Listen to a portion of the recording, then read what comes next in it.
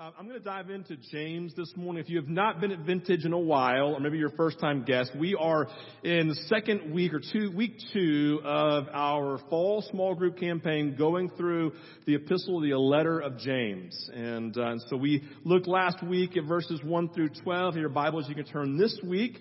We're looking at verses 13 through 18. I have a couple of things I'm going to say, and then we're going to dive into the message. Starting in verse 13. When tempted, no one should say, God is tempting me, for God cannot be tempted by evil, nor does he tempt anyone. But each person is tempted when they are dragged away by their own evil desire and enticed. Then after desire has conceived, it gives birth to sin, and sin, when it is full grown, gives birth to death. Don't be deceived, my dear brothers and sisters. Every good and perfect gift is from above, coming down from the Father of the heavenly lights, who does not change like shifting shadows. He chose to give us birth through the word of truth. We might be a kind of first fruits of all he created.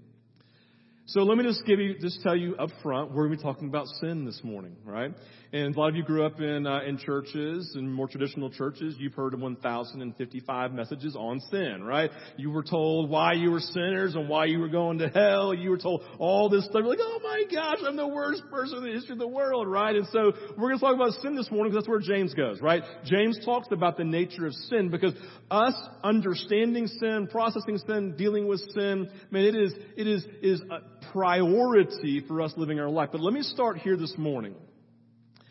I don't know about you, but sometimes when I'll wake up in the morning, I'll literally be in the middle of a prayer. I guess I was praying while I was dreaming. And so I literally woke up this morning with a word from the Lord that literally, as I heard it, I immediately, my eyes shot open. There was great clarity in mind, and I began to pray. I began to pray for Randall's team. I began to pray for my kids. I began to pray for myself. I began to pray for you. And the word I heard from the Lord, it was, I'm not talking super clear. I wish, you know how that moment when you have the aha moment that you know you have it and nobody else has it? You know what I'm talking about? The aha moment. And you're like, that's what I had this morning. It was like that aha, super clear, God speaking. He just said, as clear as I'm talking to you, the enemy is moving and he's subversive. The enemy is moving and he's subversive. And you understand subversive is that sneak attack. Because I look at my life in the context of sin, and I'm sure some of you are like this. There are the familiar sins that I know when the enemy's going to come at me, he always comes with this thing, right? There's this familiar sin. It's the door. If he's going to come and knock on the sin door of my life, it's usually one of these few doors, and I'm always super aware, I have these doors laid out in front of me. I see them, right? But the nature of what I felt like I was saying this morning is that's great that we're aware of these super clear doors in front of us, but are you living aware of the subversive nature of the way the enemy is moving? You have to be aware. You have to be aware. And I thought, and it literally, when I heard it and I heard that voice this morning and began to pray, I forgot I was talking about sin this morning. There was no connection in my own heart or mind. That, I realized later, oh my gosh, I'm talking about sin. That makes sense. God's talking not about the familiar sin that you're used to and that you're aware of, but God is coming and speaking this morning to us about the nature of the enemy is subversive. But let me hear this. Let me say this morning, and I want you to hear it. In the nature of this, what we're going to look at even this morning is that ultimately our vision, our direction of our eyesight, the place that we look is always going to be primarily Jesus, but I'm living aware of sin. So even in the nature of being subversive, I don't just turn around, take my eyes off of Jesus and start trying to find the nature of sin. It's just this. You teach your kids this and you're teaching them how to drive. You focus on the road in front of you. Just make sure you look in all your mirrors.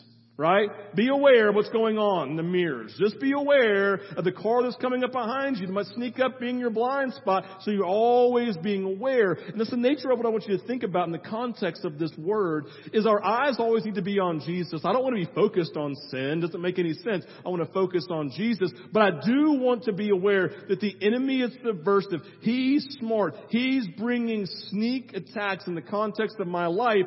And we need to be aware of it. And you're like, oh my gosh, Steve, what do I do? How do I handle this? Let's just go back to last week.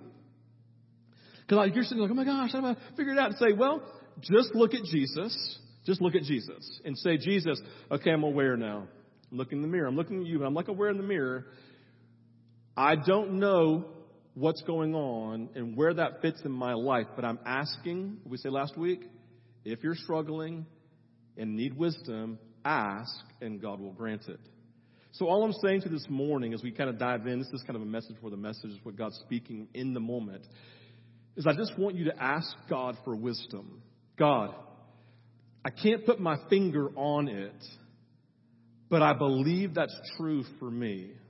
There's something subversive, some sort of sneaky way the enemy is just trying to infiltrate my life with a half truth and a half lie, kind of leading me someplace. You know what I'm talking about. That's the best way he likes to work. He likes to do the smoke and the mirrors over here, right? The big, like, you're like, no, it's super obvious to say no to that. But I have to be aware of, like, what is this subversive way? What's the sneak attack? How is he trying to sneak his way in? And just ask the Lord to put a big Jesus flashlight on it and ask for wisdom. Okay? So message for the message. That's why I feel like God's speaking in the moment. That's happening right now for many of us in our lives. And God just wants us to be aware and not be caught off guard this week in that. And so just be aware and be super great. And you'll be super excited that you recognize it. All right. Here we go. So one of my takeaways in studying James was this. And we said it the very first week, or actually 2 weeks ago. James is written, right, to the entire church that's living outside of Jerusalem. Remember, there was persecution in Jerusalem in like the dark of the night. All the Christian families got all of their possessions and all of their stuff, left their home, left their jobs, left them family, and they just went off and out into the region outside of Jerusalem so they wouldn't be persecuted and killed, right? And so when James is writing his letter or his epistle, he's writing to all of these people. So what's happening then is that James basically has to think runners, like carrier pigeons. He has like runners coming back, or just people who are coming back from that region and coming back and reporting what's going on with believers in the church outside of Jerusalem. And so when James is writing this then, right, he is writing an overarching message to thousands of people covering issues that everyone may not be individually dealing with in the moment, right? Like he may be writing about trials last week. People are like, no, I've gotten through my trials. I'm actually doing pretty well, James. Thanks for that, right? That's not where I am, right? But he knows there are pockets of people who are dealing with everything that he's writing about. So one person reads trials. So last week, literally, I had people coming up to me, texting me, Facebook messaging me, all this stuff saying, my gosh, the message this week. And others are like, that's good, right? It's like, because I wasn't where you were. But the nature of reading letters like this is that when I read something, when they read something, when we read it today, we may say, that's not where we are. Or they may have said, that's not where we are. But the truth that God is speaking through James in the moment is, but when these things occur, I want you to be prepared and I want you to be ready. And so this morning we're talking about temptations in a second. We just read it. And I want you to recognize that may not be where you are today, but it's coming. And God is saying to you, I want you to listen today, because if you will prepare yourself today, then when it comes, you will be prepared and you can succeed when that moment comes. And so in this, James is beginning to speak into the moment. And the phrase that I want to start with is the first two words of verse 13 that says, when tempted. Look at that. When tempted. In this, the idea for James last week is that just as trials, we said last week, will be part of your life, and hear this, and how we handle those trials will affect our growth into maturity, so too, when you experience the temptation of sin, which will be an ongoing part of your walk with Christ, how you handle it will affect your growth into maturity. That's the heartbeat of what James is trying to get at. When you face temptations, when it comes, how you handle it will ultimately define your growth into Christ-likeness. And so I want you to be aware of this. You got to be looking in the mirrors, y'all. You'll have to be aware of the in your smoke and mirrors up here sin, and be aware of the subversive pieces of what the enemy is trying to do to steal, kill, and destroy. And I think the part about this that I think that I just want you to remember is that we can never forget Hebrews chapter 4, verse 15, that tells us that Jesus was tempted in every way that we are, but he was without sin. Like, does that even mean anything to you? Have you ever thought about that sign on the screen? Like, have you ever thought about the nature of Jesus and the writer of Hebrews, whoever he or she was? Like, we have no idea. It's like the idea of Jesus having been tempted in every way that you're tempted. Like, you ever sat back and just done a list over the last ever how many years of your life and all the temptations, the sin that you've faced in your lifetime? Like, have you ever sat back and thought about how exhaustive that list may be, right? And you're looking at that list going, man, that's crazy that literally Jesus, according to the writer of Hebrews, literally wrestled through all of those just like me. So what I want you to hear me say, this is really important. And this, maybe you didn't hear this earlier on, the messages around sin, but like everything that you struggle with temptation, Jesus said, I understand. Like there's an identification. And I don't know about you, but when I get to these sin moments, I always feel like I've put myself in a hole, maybe where I'm completely alone in the moment. And to know Jesus is like, no, dude, I've totally been there. I get it, right? Like that means something to me. It means I'm not alone. It means there's a level of compassion. There's a level of understanding. And that's the point. The enemy's primary goal in those moments when temptation presents itself, we're going to look at here in a second, is to say, hey, you're all alone and you're by yourself. You're the only person in the world wrestling with this right now. And Jesus goes, no. Right here. Look at me. Remember, don't look at me. I've been there. And Scripture tells us he went through that and had no sin. And the idea is he's a model for us of saying, so when temptation comes, you don't have to give in. You don't have to lose, right? James wants to make it clear our growth into maturity. It will have, when temptation comes, it will have the obstacle of sin to contend with. In all of our lives, just as it was in the life of Jesus. Like, don't ever forget, like Luke 4, remember that great moment when Jesus got baptized by his favorite cousin John, right? And this is great. John says, oh my gosh, you're the one we've been waiting for. He's the Messiah, right? And he goes down the water, comes back up, and then a dove comes and lands on his shoulder. We're like, oh my gosh, look at that right there, right? And then the voice of the Father says, this is my Son in whom I'm well pleased. You want to talk about a great moment in the history of Jesus' life? Boom, right there, right? It's fantastic. And then Scripture says, and now Jesus, full of the Spirit, was led by the Spirit to go hang out with Satan for 40 days and be tempted by him, right? And like, you're like, that's a killjoy. That's a downer, Jesus. Why would we do that, right? And the idea of him saying, because it's so important for you to understand that I understand what you're going through. Identification. And he goes in and he was victorious. And what does Scripture say? And Satan left and wait for a more opportune time. How would we say that? And Satan just waited until he come back and he thought Jesus was weak enough to give in to sin. That's what he's saying. Now, he's going to come back. He's coming back, right? So Jesus is living this life, modeling for us what our life's going to look like. In those moments, there's this obstacle of sin that we'll be dealing with. And James is coming.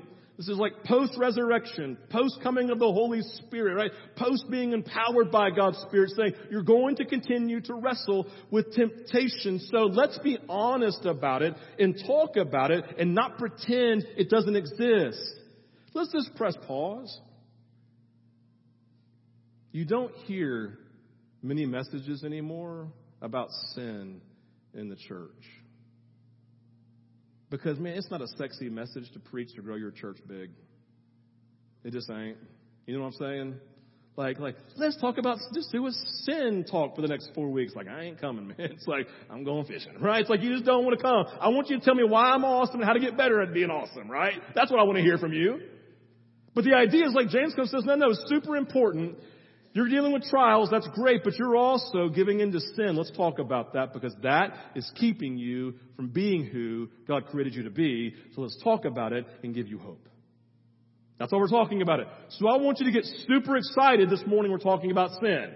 I want you to get super excited. I want you to go, this is awesome. I love talking about something that Jesus thinks is important. Let's talk about sin because I want to be who God wants me to be and be mature in the way He wants me to be mature. So first thing we see, verse 13, God is not the origin of temptation. God's not the origin of temptation. So here's the thing. If you've read this, like you know Scripture, James is silent on what the argument is that's being made outside the church of Jerusalem. Like he's speaking to someone or some church or some people about their perception of why they're experiencing temptation, right? And why they're giving in to temptation. There is some level of argument they're making that basically kind of blaming God in some way that's why they're experiencing temptation, right? The idea, well, like God made me this way, right? That kind of argument. Well, God made me like this. I mean, I'm tempted because this is how I'm made. So, I mean, it's kind of on Jesus why I'm giving in because that's how I'm made. Or this language over here saying, well, God orchestrated this temptation so that I could grow, right? God made this come in front of me to be tempted by it. It's His work to cause me to grow. And James just very succinctly and very directly opposes this in verse 13 by saying, listen, God cannot be tempted by evil, nor does He tempt anyone. Right? He's just saying God can't be tempted by evil, and he can't lead someone to be tempted by evil. Right? God isn't the author of temptation. The idea for James here is simple. Hear this. God cannot lead us to something that's morally opposed to who He is. He can't lead someone to be enticed by something that's literally the antithesis of His character. He can't lead people to sin when everything inside of him literally is opposed to and opposite and he can't give into it, right? It's simply like this. So I am absolutely 100%, like hopefully all of you in this room, morally opposed to slavery. So if someone comes up to you and says, well, I've been hearing through the grapevine that Steve's been leading people into slavery, because that's just what he's doing, right? That's kind of trying to help people, like trying to lead people into that. I'm like, no, I'm so morally opposed that knowingly I would never, ever try to lead someone into, because I'm so like, that's the antithesis of what I believe and how I honor human beings. And so I don't understand, and Scripture's silent, but ultimately somebody said, listen, you can't blame God for your temptation. You can't blame God for the weakness. You can't blame God. It's not on Him. The blame is going to come back some other place, and that's what He leads them to in verse 14 and 15. He comes in and says, temptation has its origin in our own evil desires, in our own brokenness.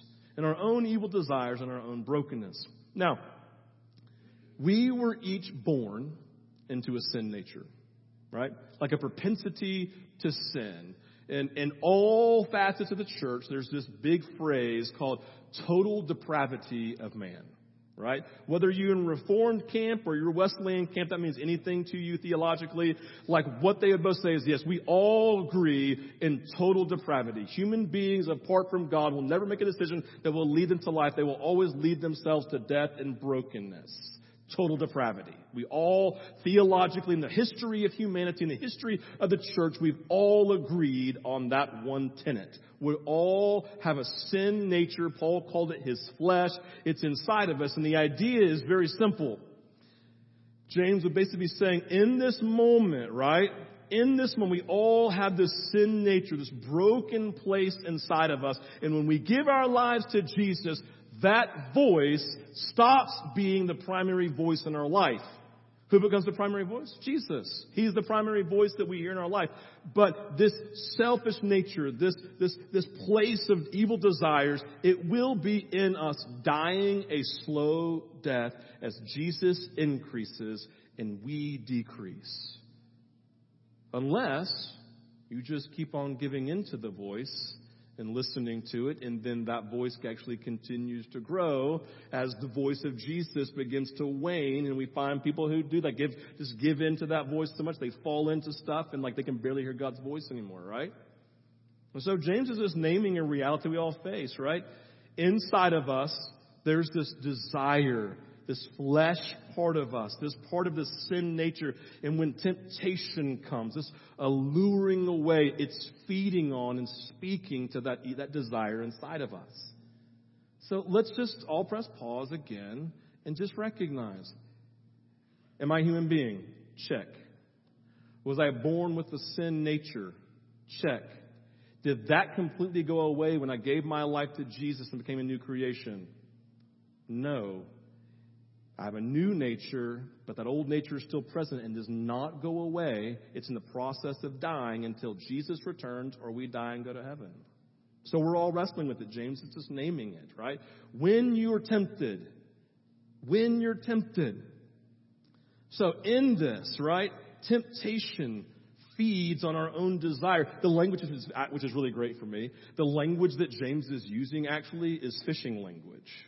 Like he's literally using fishing language. In the Greek, it's actually fishing language. He's like, you're being lured away in the same way that a fish is allured to a lure that's enticing it to eat on it, right? We're going to look at that here in a second. But this idea of like this luring and the temptation, it's speaking to this internal desire trying to lure us away. So it goes on in verse 14 and 15, it says, desire inside of us is an enticed.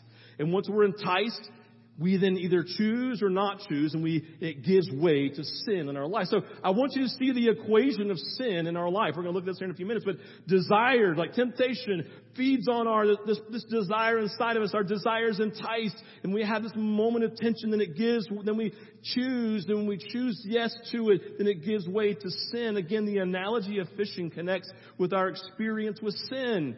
Think about poor little fish, right, just swimming around, right?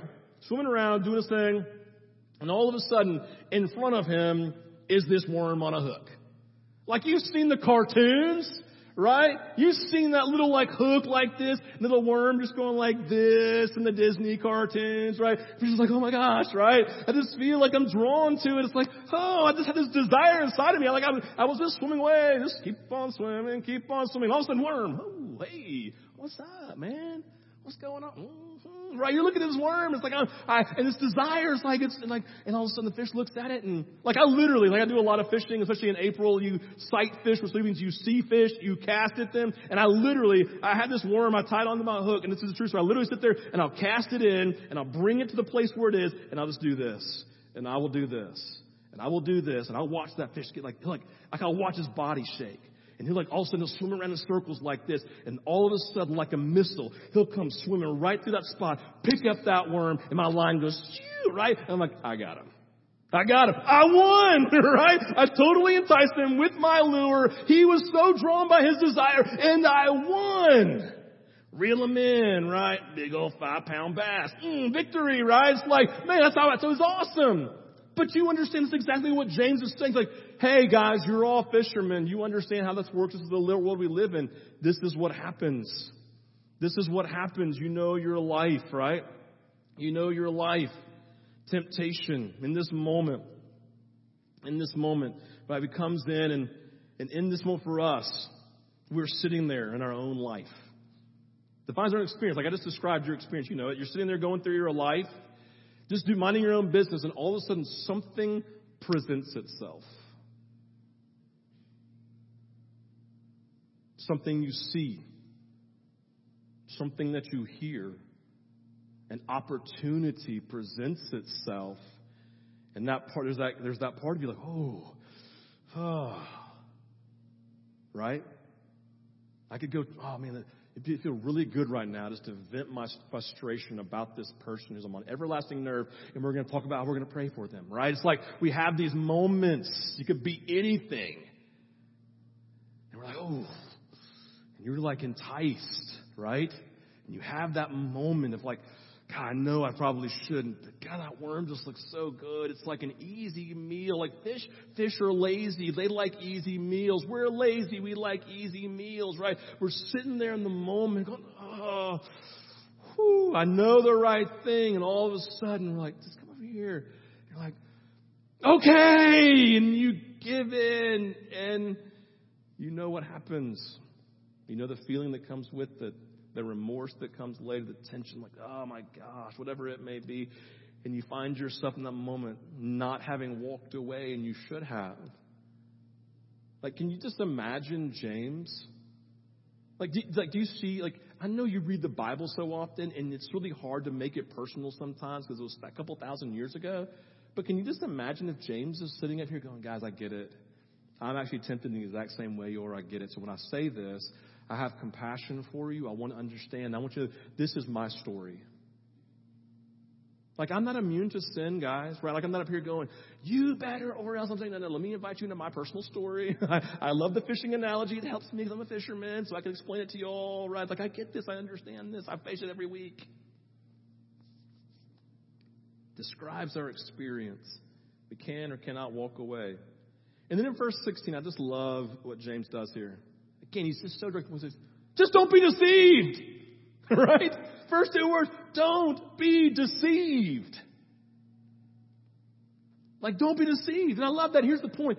These two words, they're a middle point between what he's just talked about in sin and what he's about to tell you of what's available to you when you resist sin, which is the good and perfect gifts from Jesus.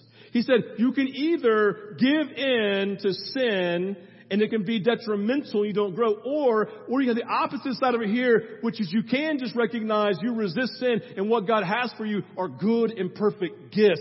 There is an alternative. It's not just don't sin or else. It's, hey, don't sin because what you have over here is beautiful and it's perfect gifts. Here's the point of James. This isn't a message about stopping sinning. This is a message about the alternative gift that's available to you in victory to grow into Christ's likeness. His message is about the good and perfect gifts, not about stopping sinning.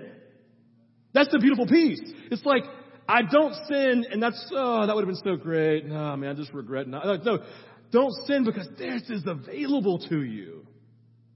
Good and perfect gifts. Jesus is making it clear. Sin is keeping us from spiritual growth. Sin is keeping us from spiritual death. We must be in the mirror looking at our desires, looking at our temptations, the big things, the subversive things, right? We got to definitely stop blaming God and say, well, it's His fault that this is happening in my life, right? And for our conversation today, I want to make it clear about temptation.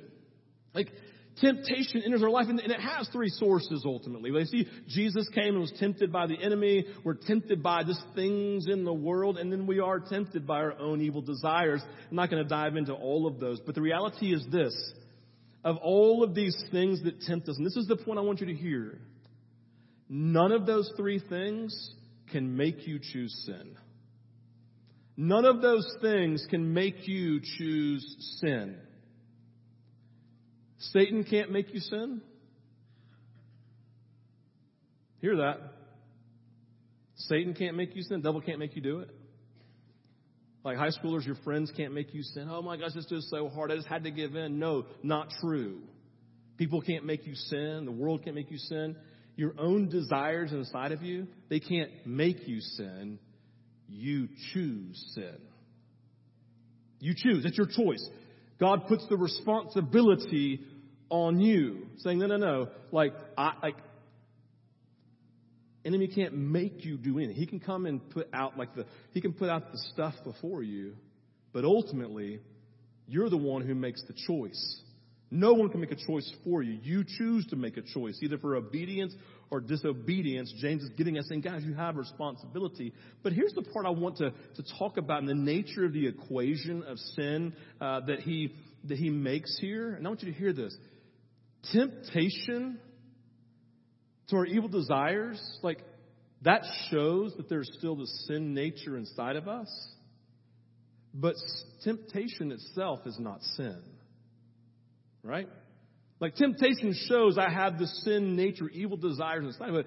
But temptation in and of itself is not sin. Look at verse 14 and 15. I want you to see this. It says, each person is tempted when they are dragged away by their own evil desire and they're enticed, right? The fish comes up, right? Swimming along, all of a sudden they see the worm and they're pulled away to it, their desire inside of them, right? And after the desire has conceived, not more like, okay, yes, sin then is birthed.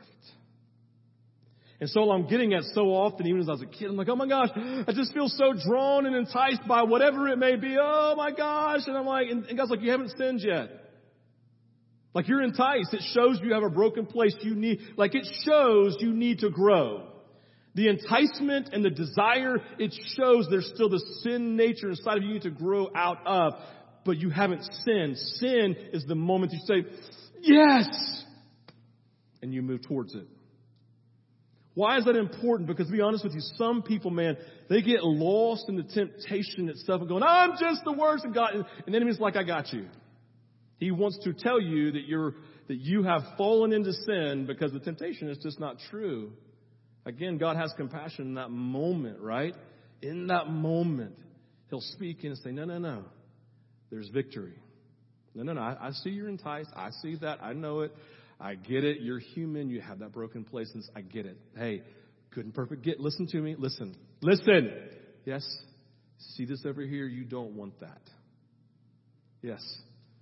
Whew. That's a close one, Jesus. I know. Glad you didn't fall into sin. Temptation was there. Hey, we got to do something about that. You got to continue to grow. And the beautiful piece is this, y'all. As you continue to say no and to say no and say no, what happens? Then sin begins to lose its power. Sin nature begins to die inside of you. By saying no, you are starving your sin nature, and it begins to wither over time and lose its power. All of us. I mean, do you recognize that path? Do you see the progression? And verse 17 is alternative. God's gifts to you and alternative, they're perfect. James gets to the heart of his portion of teaching, right? He wants to get people to be aware of and to be honest about their desire. He wants them to be looking at the subversive nature of the enemy. He wants them to be aware of the very obvious things in front of them, right? He wants you to be looking in your side mirrors and making sure you're turning while you're doing your journey focused on Jesus, right? He wants you to be aware of these things, but he wants them to focus primarily on the alternative, which is available to them in Christ, good and perfect gifts. Like I just realized a long time ago, if I focus on not sinning, I always move towards the thing I keep focusing on. It's like in a car. I'm not going to sin today. I'm not going to sin. I'm not going to sin. I'm not going to sin. I'm not going to sin. I'm like, but if I just focus on Jesus, I find myself leaning towards Jesus. That's why I say, look on the good and perfect gifts. Make that what you focus on. Be aware of it. Don't listen to the enemy saying, this is so enticing. It's so much better. It's not.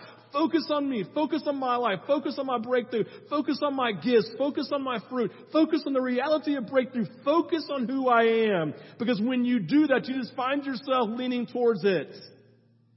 Don't live sin conscious, live God conscious. Just live aware of sin. Right? Don't live... Let me say that a better way. Live God-focused and sin-aware. Don't live sin-focused and God-aware. No, live God-focused and sin-aware. James is saying, that's what I have. That's what God has for you. These good and perfect gifts. Swim towards God. Right? Swim towards God. What he has is good. He came to give life. And his life does not end in regret. It leads to salvation. It leads to breakthrough. It leads to his maturity. So when you face trials of many kinds, hey, ask for wisdom. When you face temptations, be aware of sin. Be aware of the nature of it. See what's happening with it. But recognize the alternative is available to you in Jesus. Let's make that our focus and ask for wisdom. That's what he wants to do. And so as we end our time, go back into a time of worship, ending early this morning, my question is this. What is the allure for you? Don't focus on Toby. I know he's good looking. Look at me. It's such a distraction. People that walk up, people are staring at you, man. What is the allure for you? What is the thing that's obvious? What is the thing that's subversive? Like, how do the subversive things, just some practical things, these aren't written down, so I apologize, I'm not exhaustive, but it's like anything that causes me to isolate myself, it's probably a subversive work of the enemy. All right? Anything that causes me to live offended towards people, because of past rejection where they haven't been nice to me and all I can see is the negative piece of that person, that's subversive of the enemy. When I live at this point of just only being able to complain about life and can't see the positive in anything, that's the subversive work of the enemy. There's multiple other subversive things, right? It's like friendships that you're in, lies that you believe. I mean, we could spend all day talking about money and the allure of money and the things that you do that actually are, like there are things that you do every week with your money that are actually opposed to what you theologically believe, but you just pretend like it's not there. I'm just telling you. How you spend your money, what you spend it on. Like, do you ever, this is the big one, give me grace. But be honest, it's like, when you spend money, do you ever ask Jesus if it's okay? Do you ever ask him if it'd be better to give it to someone who's in greater need than you? Do you think about the poor who have nothing across the world when you spend money? Or are you just thinking, well, I earned it, so I can spend it? That's the subversive work of the enemy. It just is. There's no American dream in the eyes of God, Joel.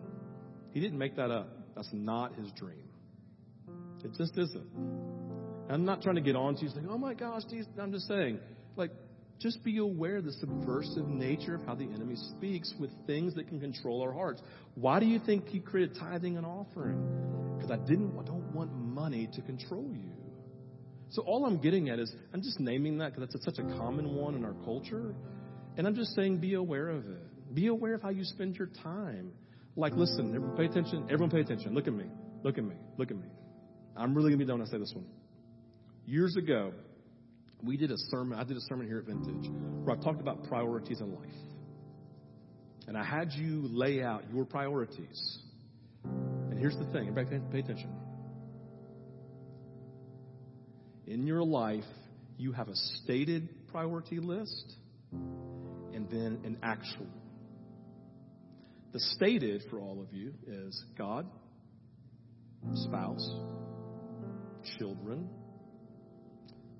family, friends, job, friends kind of shifted in there, and hobbies, right? That's actual what God's designed kind of list is of priorities.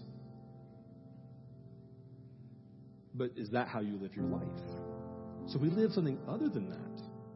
Then we're believing subversively and creating a lifestyle that's lacking maturity because we've got it out of order.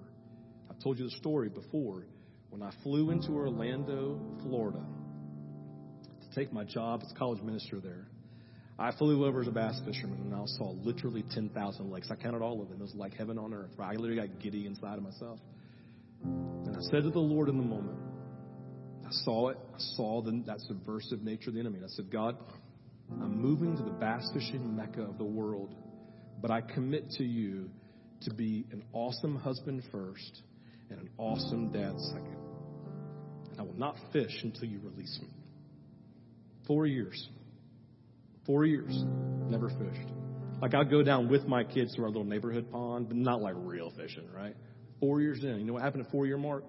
My wife looked at me and said, it's time for you to fish. It's time for you to fish. That sounds silly, right? You're like, that's a silly story. It meant everything. Like, it's like in that moment, God, I have my priorities. The subversive nature of the enemy is like, well, I have rights and I'm spending time and da-da-da-da. Right now, it's like, no, God, my call is to love you, to love my wife, and to love my kids. That's what defines me. What are the subversive things the enemy's trying to lie to you about to keep you from being who God's called you to be? And you have to begin to let him speak into those pieces. Now, let's pray. Father, I thank you for today. Lord, I thank you. I just thank you, Jesus, that you weren't afraid or embarrassed to talk about sin. You weren't afraid of what it's going to do to your numbers and your followers. Now you just recognize, no. This is the primary way the enemy works is to steal and to kill and destroy in the context of people making decisions. They kill, steal, and destroy them. And so, Father, today I pray that you would maybe do a shift in people as it relates to sin, like seeing it as big as it is, but at the same time seeing it through the lens of your cross and your resurrection and your grace and your mercy and your compassion. They see it in the weight that it is, but they see it also through the lens of your love for us. And that you're speaking this message to say, hey, sin's a huge deal, but this is a bigger deal over here. God's good and perfect gifts that are available to you. So recognize this. Don't choose it. See its source. Move forward from it into the fullness of what God has for you. So Jesus, make us super comfortable talking about sin, but celebratory talking about the good and perfect gifts of Jesus. Come, Holy Spirit.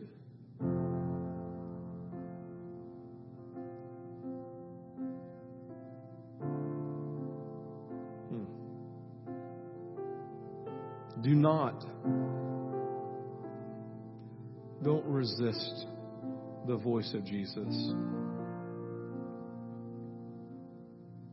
Some of you have this, I sense that you're resisting his voice this morning. And just with great compassion, I say, please don't defend yourself. Don't let a little judge run out on you. Say, no, you can do what you want to do. Don't listen to that voice. Would you open yourself up to Jesus just to hear the things that are alluring you, the things that are pulling you away, the things that are enticing? Would you be honest about those things, whether they're sexual sin, money sin, just time sin, whatever it may be? Just be honest. Let Jesus be honest. Don't resist him this morning.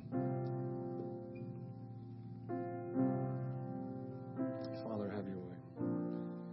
I invite you to respond this morning.